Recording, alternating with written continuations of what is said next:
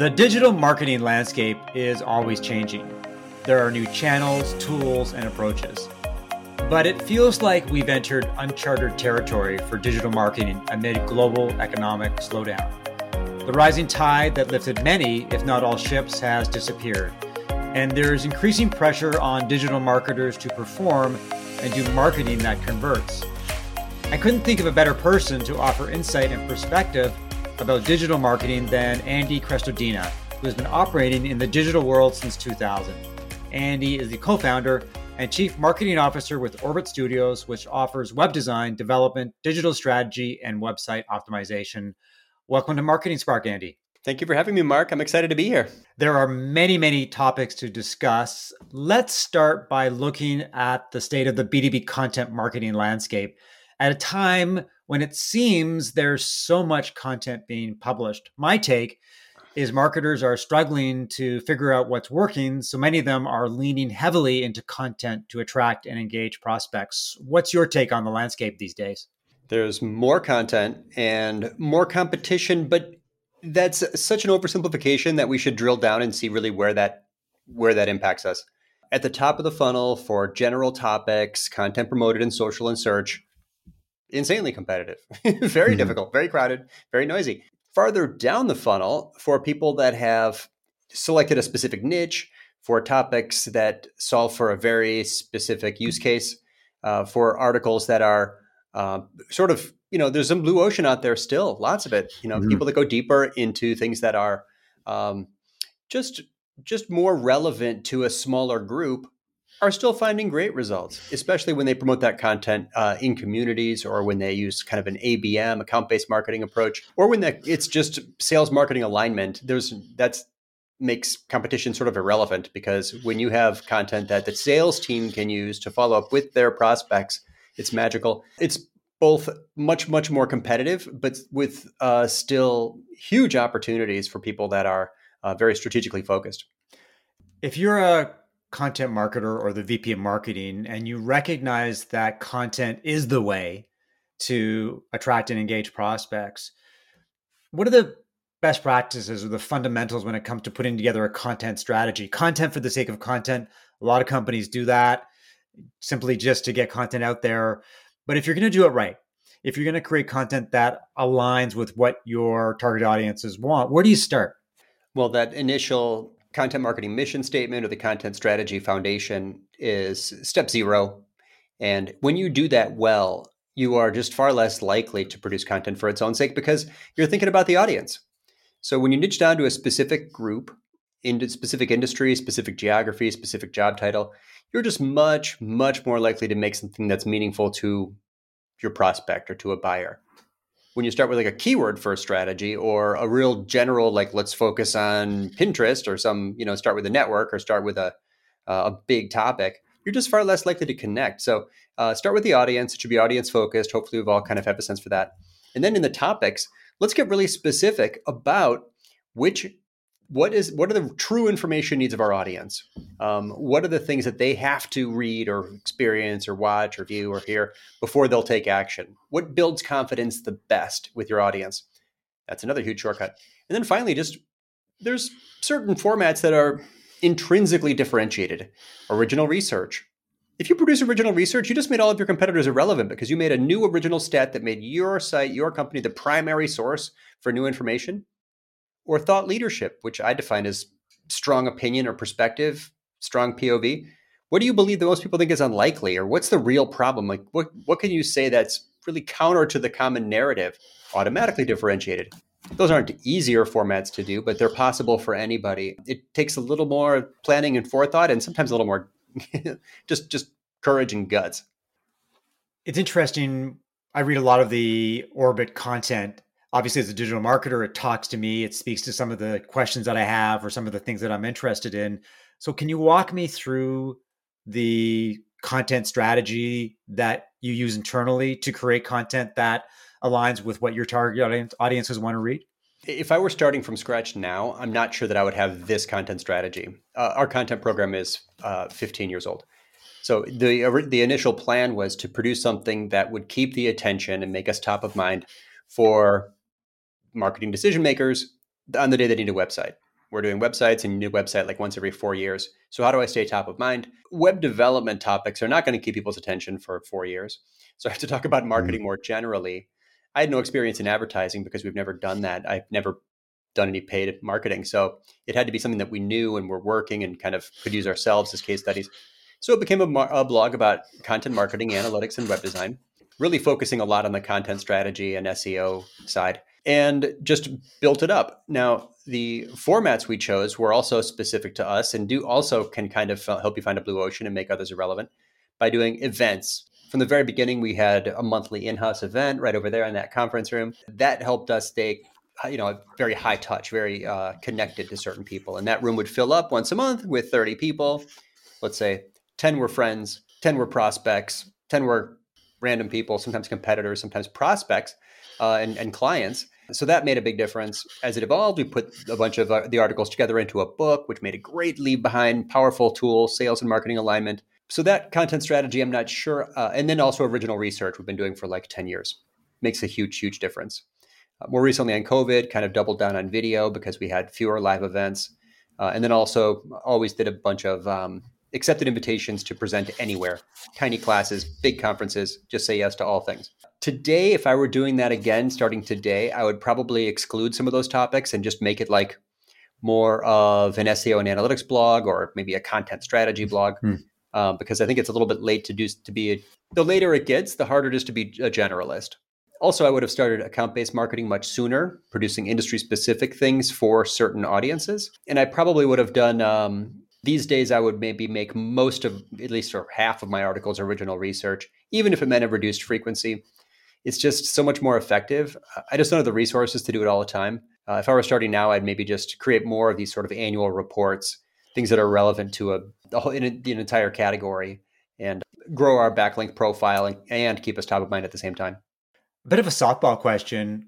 When it comes to content marketing and your target audiences, how do you know the channels in which they're consuming content? Lots of people, for example, use Facebook or LinkedIn or YouTube as their default channels. But when it comes to producing the right content for the right people in the right places, how do you discover where that content is being consumed?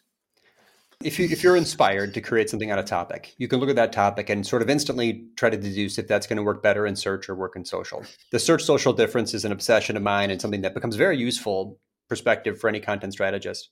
So if you make a list of all these topics and ask, like, is that going to work better in search or social? The question becomes, is there demand for that? Is it answering a question? Is this an article that meets expectations? If yes, probably there's a keyword for it and it could work in search. If it's not something that meets expectations, but rather is a bit unexpected, that's something that's like going to work in social. So I'll give you examples. I did an article once about, I asked 27 marketing friends and virtual keynote speakers and YouTubers to send me pictures of their desks. Like you can see the camera, the microphone, it's like super cool behind the scenes. 0 people are searching for that. There's no demand at all, but it's super visual. It's unexpected, right? It sounds like an insider peek, so that was perfect for social. Another one, best practices for FAQ page design. Wow. What percentage of people are looking for an FAQ page today? Like designing an FAQ page, very, very few. But if you need that, you need it. And if you search for it, you really want it. That's going to work better in search than in social. So that's step one. Is this topic meeting expectations or is this topic unexpected? You've got your search or social split. Social, your question really was about social. I'm less certain in my recommendations now because sort of even if your buyer isn't, searching for tips while they're on Instagram, they're probably on Instagram at some time in their day. The classic recommendation of B2C is Instagram and Facebook, and B2B is LinkedIn, and Twitter is both. I'm not as certain anymore. I think if we think about the audience as being a group of people, just humans in their lives, a lot of people use a lot of networks. But generally, I just find the noise levels to be lower and engagement to be higher in LinkedIn. I can see the conversion rates from visitors to subscribers is higher from LinkedIn.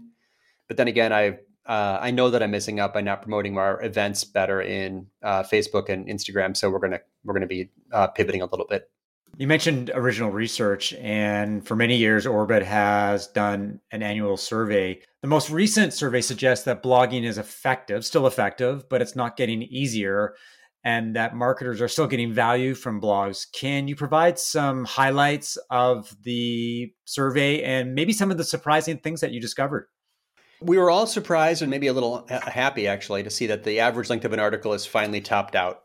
This Mm-hmm. arms race to produce ever longer articles is finally curbing a little bit. Some things that I thought were unexpected. There are certain formats that seem to be getting the best results. The collaborative formats, roundups and interviews are basically influencer marketing collaborations, organic influencer marketing. Those over-index on success for bloggers.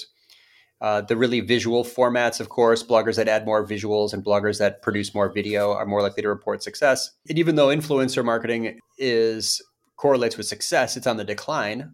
Far fewer marketers are doing influencer collaboration than they used to. Hmm. Not sure why. Why fewer bloggers and content marketers are failing to include contributor quotes in articles. That's as easy as it gets. Just include contributor quotes in every article. I think that the long march, you can see content is getting longer. People are publishing less frequently. Content is getting more visual. People are spending more time on it. So it's just this, the big takeaway is it's just this evolution and the ongoing professionalization, I guess, of blogging and content marketing. It's just getting to be a more serious discipline practiced by people who are investing more in it than ever. Related question is how you see the role played by blogs amid competition for eyeballs on services like TikTok. What are best practices for companies that want to leverage blogs to drive marketing and sales? And how, for example, do you write a blog post that ranks? Jason Miller says that, famous content marketer, says that the blog, like in The Big Lebowski, it's like the rug. It ties the room together. Without having that one place, your owned property, your place for publishing digital content. If you lack that, then what are we doing here? Your entire presence is on another company's website. You're making a living you're completely married to a social network or YouTube or something like that. I would always emphasize the power of having owning your content by putting it on your own website, and you get the SEO benefit because if anybody links to anything on your website, it improves your domain authority. Higher domain authority means that every page on your website is more likely to rank. Having a site with lots and lots of links to it means you can target really valuable key phrases. We built a whole business on it. I mean, we have 1.5 million visitors a year, generate 900 leads a year, never spend $1 on advertising. Again, that may change. I'm not sure. That's step one. Have a place to publish on your site and publish original research, collaborate with influencers. Those are the 3 key ingredients. You should organically attract links from now on. After that, if you want to write an article that ranks, you should first confirm that you have a chance of ranking for it. Is the authority of the other pages that rank for the phrase much higher than yours? If so, you probably want to choose a longer, more specific, less competitive key phrase. That's competition and authority. Just a check. Let's set that aside. Mm-hmm. We can talk about that for an hour. Right. Step 2 is to write an article that meets two criteria. One, it is literally one of the best pages on the internet for the topic. And I'm not exaggerating. I'm not trying to be cute about it. I mean that. You're writing a page that you believe in sincerely. You've gone in, like, you answered all the questions. You addressed all the subtopics. You covered off on all the you supported everything with evidence, and you never missed a chance to add a visual. And you've got contributor quotes in there for every, to support your messages or to provide a contrarian view. And step 2, you've indicated relevance. Use a primary key phrase in the title, the header, and the body text. And in the body text, use the semantically related words and phrases. Those are the other phrases that are suggested when you begin typing the keyword into Google. Those are the questions that people also ask, box questions. They're the phrases sometimes you can check and see what your competitors are ranking for. Include those phrases in there. The related questions, all the subtopics. That's basically it. Know your authority. Check competition. Choose a phrase for which you have a chance of ranking. Write a super awesome piece that you would stand behind completely and can defend as being one of the best pages on the web for the topic. It means it's going to be probably a 2,000 plus word article. Mm-hmm. That's typical. And then finally, indicate relevance. There's no trick to it. Just indicate relevance. If you do all those things, you've got a 60-80% chance of ranking right out of the gate. If you don't, it's not over. Go back and keep improving it. Keep updating it. Keep indicating relevance. Keep adding data. Keep linking to it from other things. That's Basically SEO in the 3-minute version. All right. Everything you need to know about SEO and ranking on a blog post that you were afraid to ask, and now you got all the answers. Related to that is obviously, you spend a lot of time focused on SEO analytics. Google has been warning us for months that GA4 is coming. One, can you explain in layman's terms the big differences between like normal GA and GA4, and what it's going to be the impact on search engine optimization? The so-called data model is different. So we're universal, we call it, I guess. Universal analytics, the current version, is based on page views, and a page loads and JavaScripts get triggered and it's tracking views of pages. Event tracking is something we did separately to track other things that weren't normally like new pages loading. The new version of analytics is 100% based on events. Everything is an event. So rather than like landing page, views, you're tracking session start. Everything kind of has a slightly different name. Mm-hmm. The number of session start events is like your number of landing page visits. It's like, hey, you were really good at Italian, now you're going to learn Portuguese. Everything is sort of a little bit different. It's like learning a slightly different language. It's also a tool where instead of having, account properties and views, there are no more views. We don't customize it at the level of the view. It's just its own, each thing is just its own property. And each report, I think there's only like 10 reports. Each report you sort of have to build and set up. So changing the order of the columns or adding comparisons or adding filters or, there's just a lot of little things that you're going to do inside the report to get to the insight that you need. It's a bit of like a build it as you go doing your analysis. It's a bit of understanding how it's tracking things. It's a bit of knowing when to use a report and when to use a so-called exploration. We're all going to be fine. You're going to get there. Just start using it. And don't just use it. Don't just click around or it could be frustrating. Go to find an answer to a question. This morning, someone sent me a testimonial. I'm thrilled by that. Thank you. Eternally grateful. Where should we put this testimonial? I want to put it on one of my top pages. What are my top pages? I know where to find that in Universal Analytics, but in GA4, it's under engagement, pages and page path and screen name. And then switch that, you can choose like page title to be the primary dimension or page location, and then scroll down and find your top pages based on that. It was just finding the same answer in a different place. Please don't expect to learn much if you're just clicking around. Use analytics as you always have to not just do reporting, but to do analysis. Go find answers. It'll build your confidence much faster.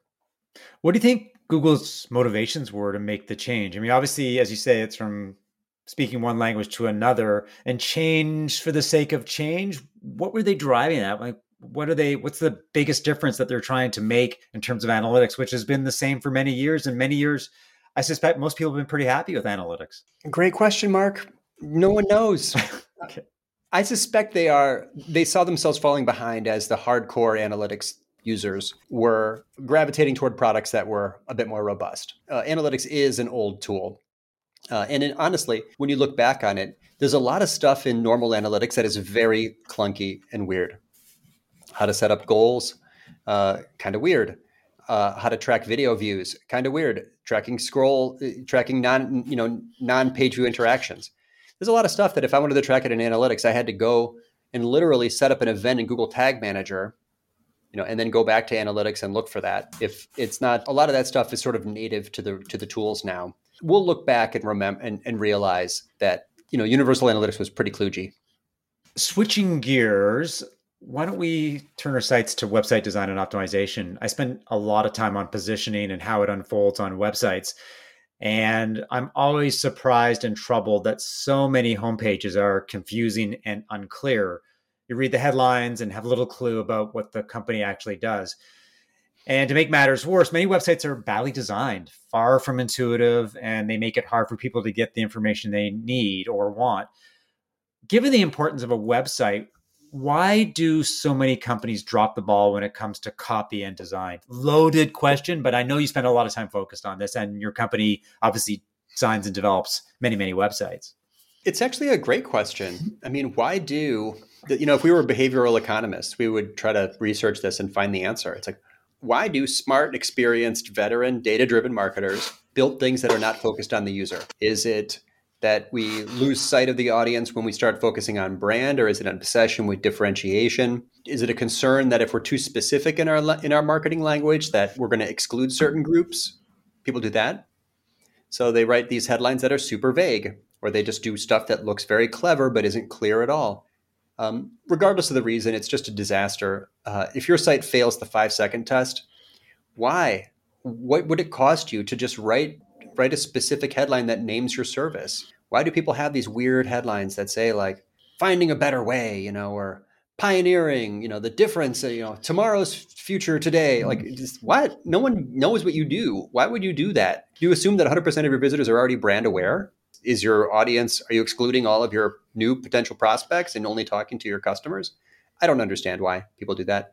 It's easy to disabuse them of that notion, though, if you show them the results of a 5-second test. By the way, you can do during a meeting. If you go to Usability Hub and upload 2 screenshots, A and B, one that's clever, one that's clear, in 20 minutes, you're going to have the results and you can show them during the meeting. And it often stops the conversation and they stop getting overly brand focused. They start becoming more empathetic. Opinion versus opinion, the highest paid opinion wins. So opinion versus data, the data should win. So bring data to your meeting if you're trying to help someone make a better decision about their own positioning or copywriting. And the other question relates to navigation and making design intuitive, user-friendly, accessible. I find a lot of websites, I can't do what I want. There are CTAs peppered all over the place, suggesting that I ask for a demo when I'm really not interested in a demo. Why do companies make mistakes there? And what are some of the basics they should be looking at in terms of making their site as user-friendly as possible? Another way to think of all this is that everything on your website is in fact just a hypothesis that you're testing, and go look at your analytics to see the click-through rate on those calls to action and then conclude, whether or not that's, your new benchmark, you're happy with it, or if you want to try something else and try to improve that click-through rate. The demo one though, Mark, you mentioned one that I'm really interested in testing, and we're testing a little bit. I think request a demo is an ambiguous CTA, and specificity correlates with click-through rates. We should be specific when possible. But a demo could mean you're going to watch a video, or it could mean you're going to talk to a rep. I'm actually concerned about that CTA and interested in trying different things. Get started is very specific or action-oriented, concise, that we've been doing tons of testing on and see that performing pretty well. Think about it this way. The reason you make a navigation label, a CTA or a menu item, is to help your visitor accurately predict what they'll get if they click. So if you called it solutions, what's that about? That's generic to millions and millions of companies. Why be generic to millions of companies? Why not be specific to you? And if you call it healthcare data analytics solutions, now I know if it's for me. I can accurately predict what I get if I click. So specificity correlates with conversion. Same message about the headlines. Look at every word on on your top pages at least, and ask yourself if you've missed any opportunities to be more specific and thereby more helpful to your visitor. I want to circle back on Get a Demo, because I spend a lot of time with B2B SaaS companies, and Get a Demo is the ubiquitous CTA. Right. But the question is, if you don't use Get a Demo, is there like a list of better keywords? Let's get started could be get started with the application, get started with the product, get started with a conversation. How much testing have you done? And it sounds like it's still early days, using alternatives to Get a Demo, which seems to be, I don't know whether it's effective anymore. People see that and go, you know what, I'm probably going to get a slew of emails and call me and they're going to bug me and I'm not going to do it. It's really interesting, right? I think that I have the same psychology. I'm a data set of one. I try to avoid ever using myself as an example. But you're right. What it could mean, and it means on many websites, is that you enter an email address and you go into an automation sequence and they're going to start hitting you with all kinds of stuff. Not what I wanted when I clicked on Get a Demo. It could mean that you land on a page that's got a scheduling widget and you're going to find a time to talk to a rep. It could mean you land on a page you're going to fill out, you're going to go through a gate and then you're going to land on a page with a bunch of videos. Get could be more specific. Watch demo now would indicate that there's a benefit. Basically, people click on calls to action when they've concluded that the benefit exceeds the cost. We all do cost benefit calculations before we click or tap on anything. What is the benefit? I'm going to see how it works. What's the cost? 2 seconds, 3 minutes of my time. Watch video demo now might be something that entices a greater percentage of clicks. Or if it's a demo, like you're going to get a walkthrough from an expert, maybe you call it that. Get a walkthrough from an expert or ask a question. Talk to an implementations pro. Part of the psychology here is you might worry about writing very long CTAs because how does it look on mobile? Is the button going to wrap? Is there room for that long button text? Get over it. I don't know. That's an opinion that you like it or don't. Your preferences are nice, but that's not science. I don't know, Mark, if you want to test this one together or do a quick study or collaborate somehow to figure out what Get a Demo means to people in the world, I'd be thrilled to work on a little piece of research together. Yeah, that would be really cool because I antagonize over Get a Demo because I'm not sure it has any relevance anymore.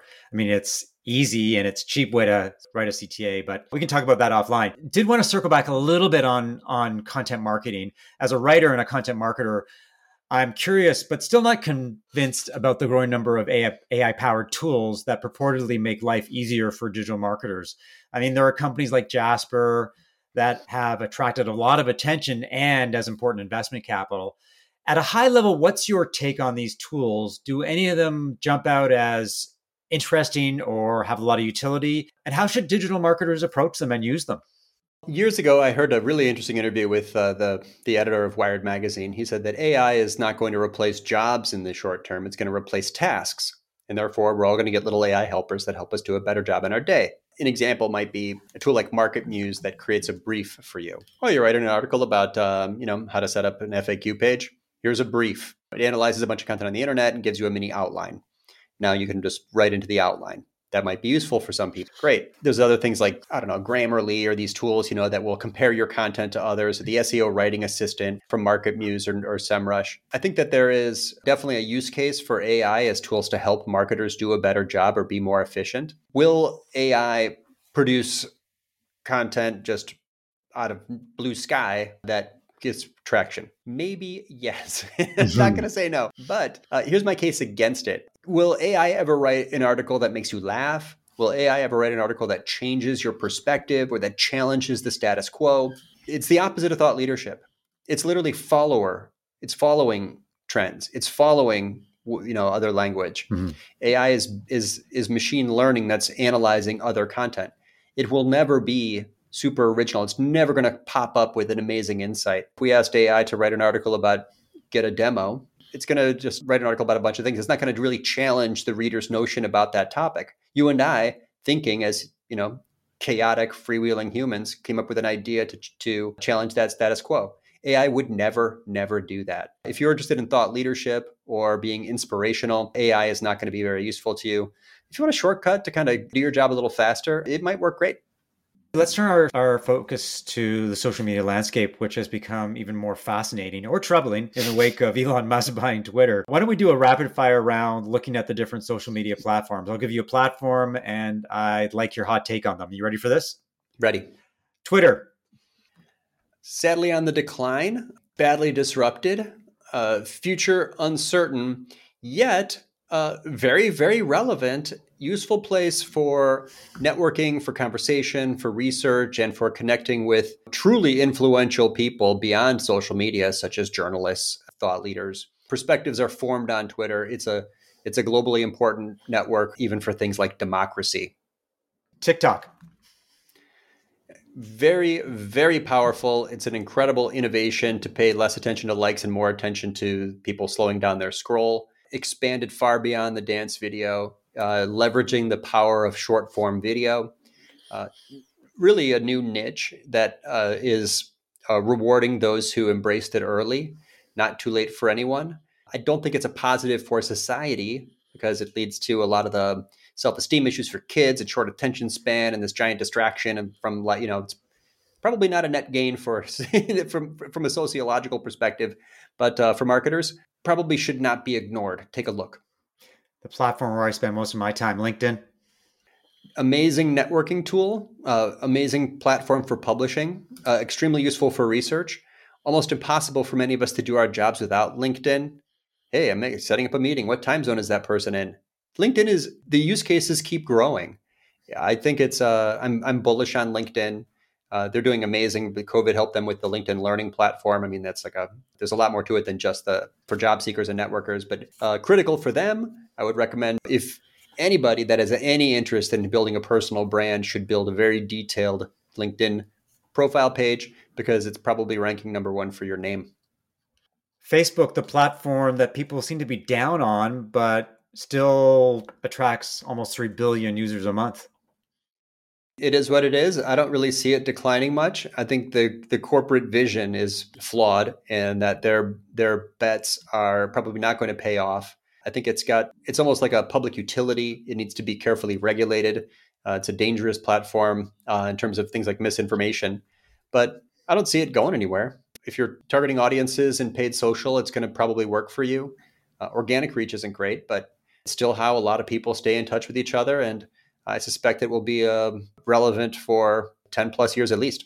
What about the stepsister, Instagram?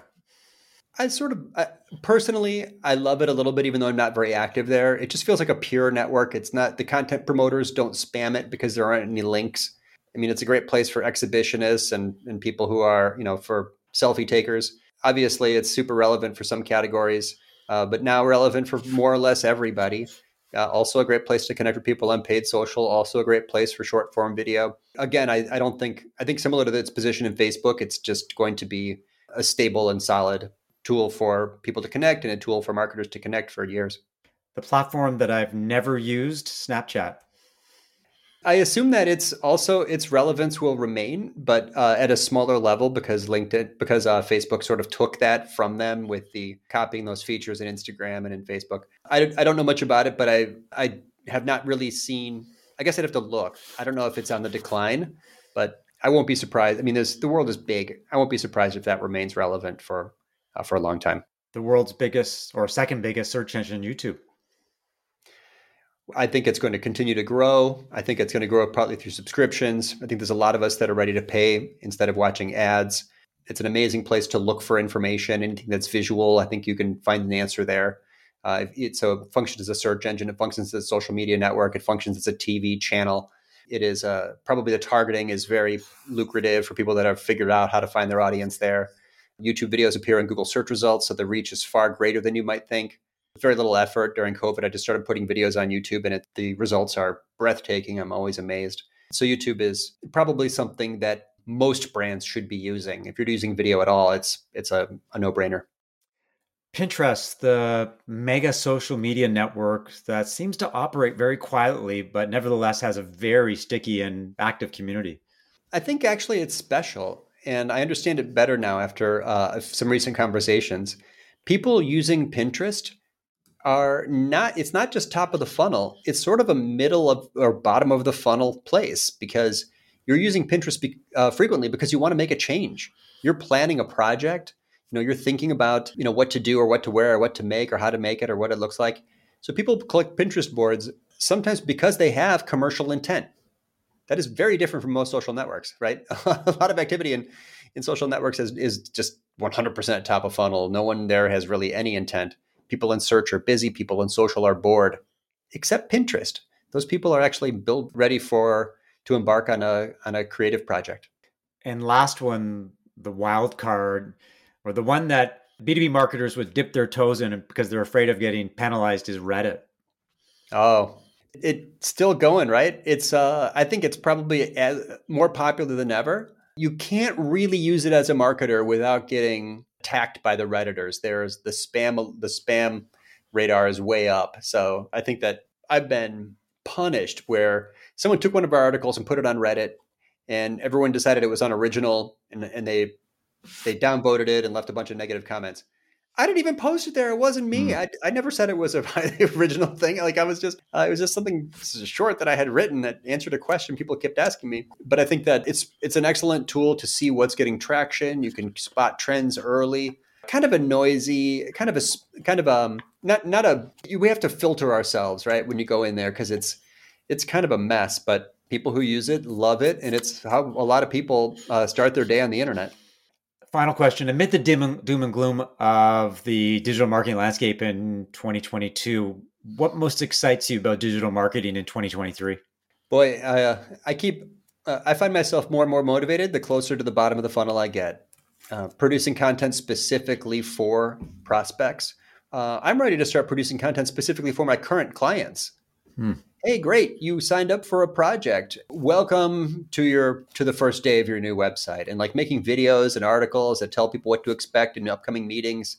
Improve the customer experience through content. CX, that's probably our best opportunity. Next level above that, create content specifically for certain prospects. Stuff you can send to people right after the sales call. Next level up above that, account-based marketing. Produce content specifically for people who are your ideal client profile.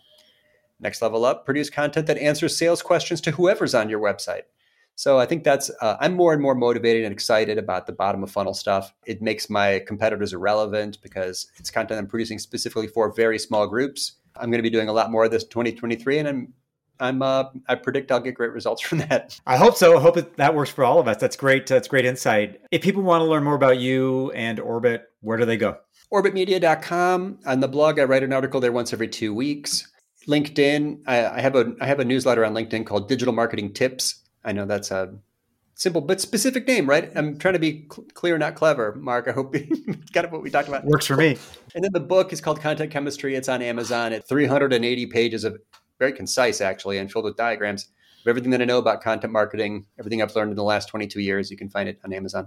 Well, thanks, Andy, for your time. And thanks to everyone for listening to another episode of Marketing Spark. If you enjoyed the conversation, leave a review, subscribe via Apple Podcasts, Spotify, or your favorite podcast app, and share via social media. To learn more about how I work with B2B SaaS companies as a fractional CMO and strategic advisor and a positioning and messaging consultant, email mark@markevans.ca or connect with me on LinkedIn. I'll talk to you soon.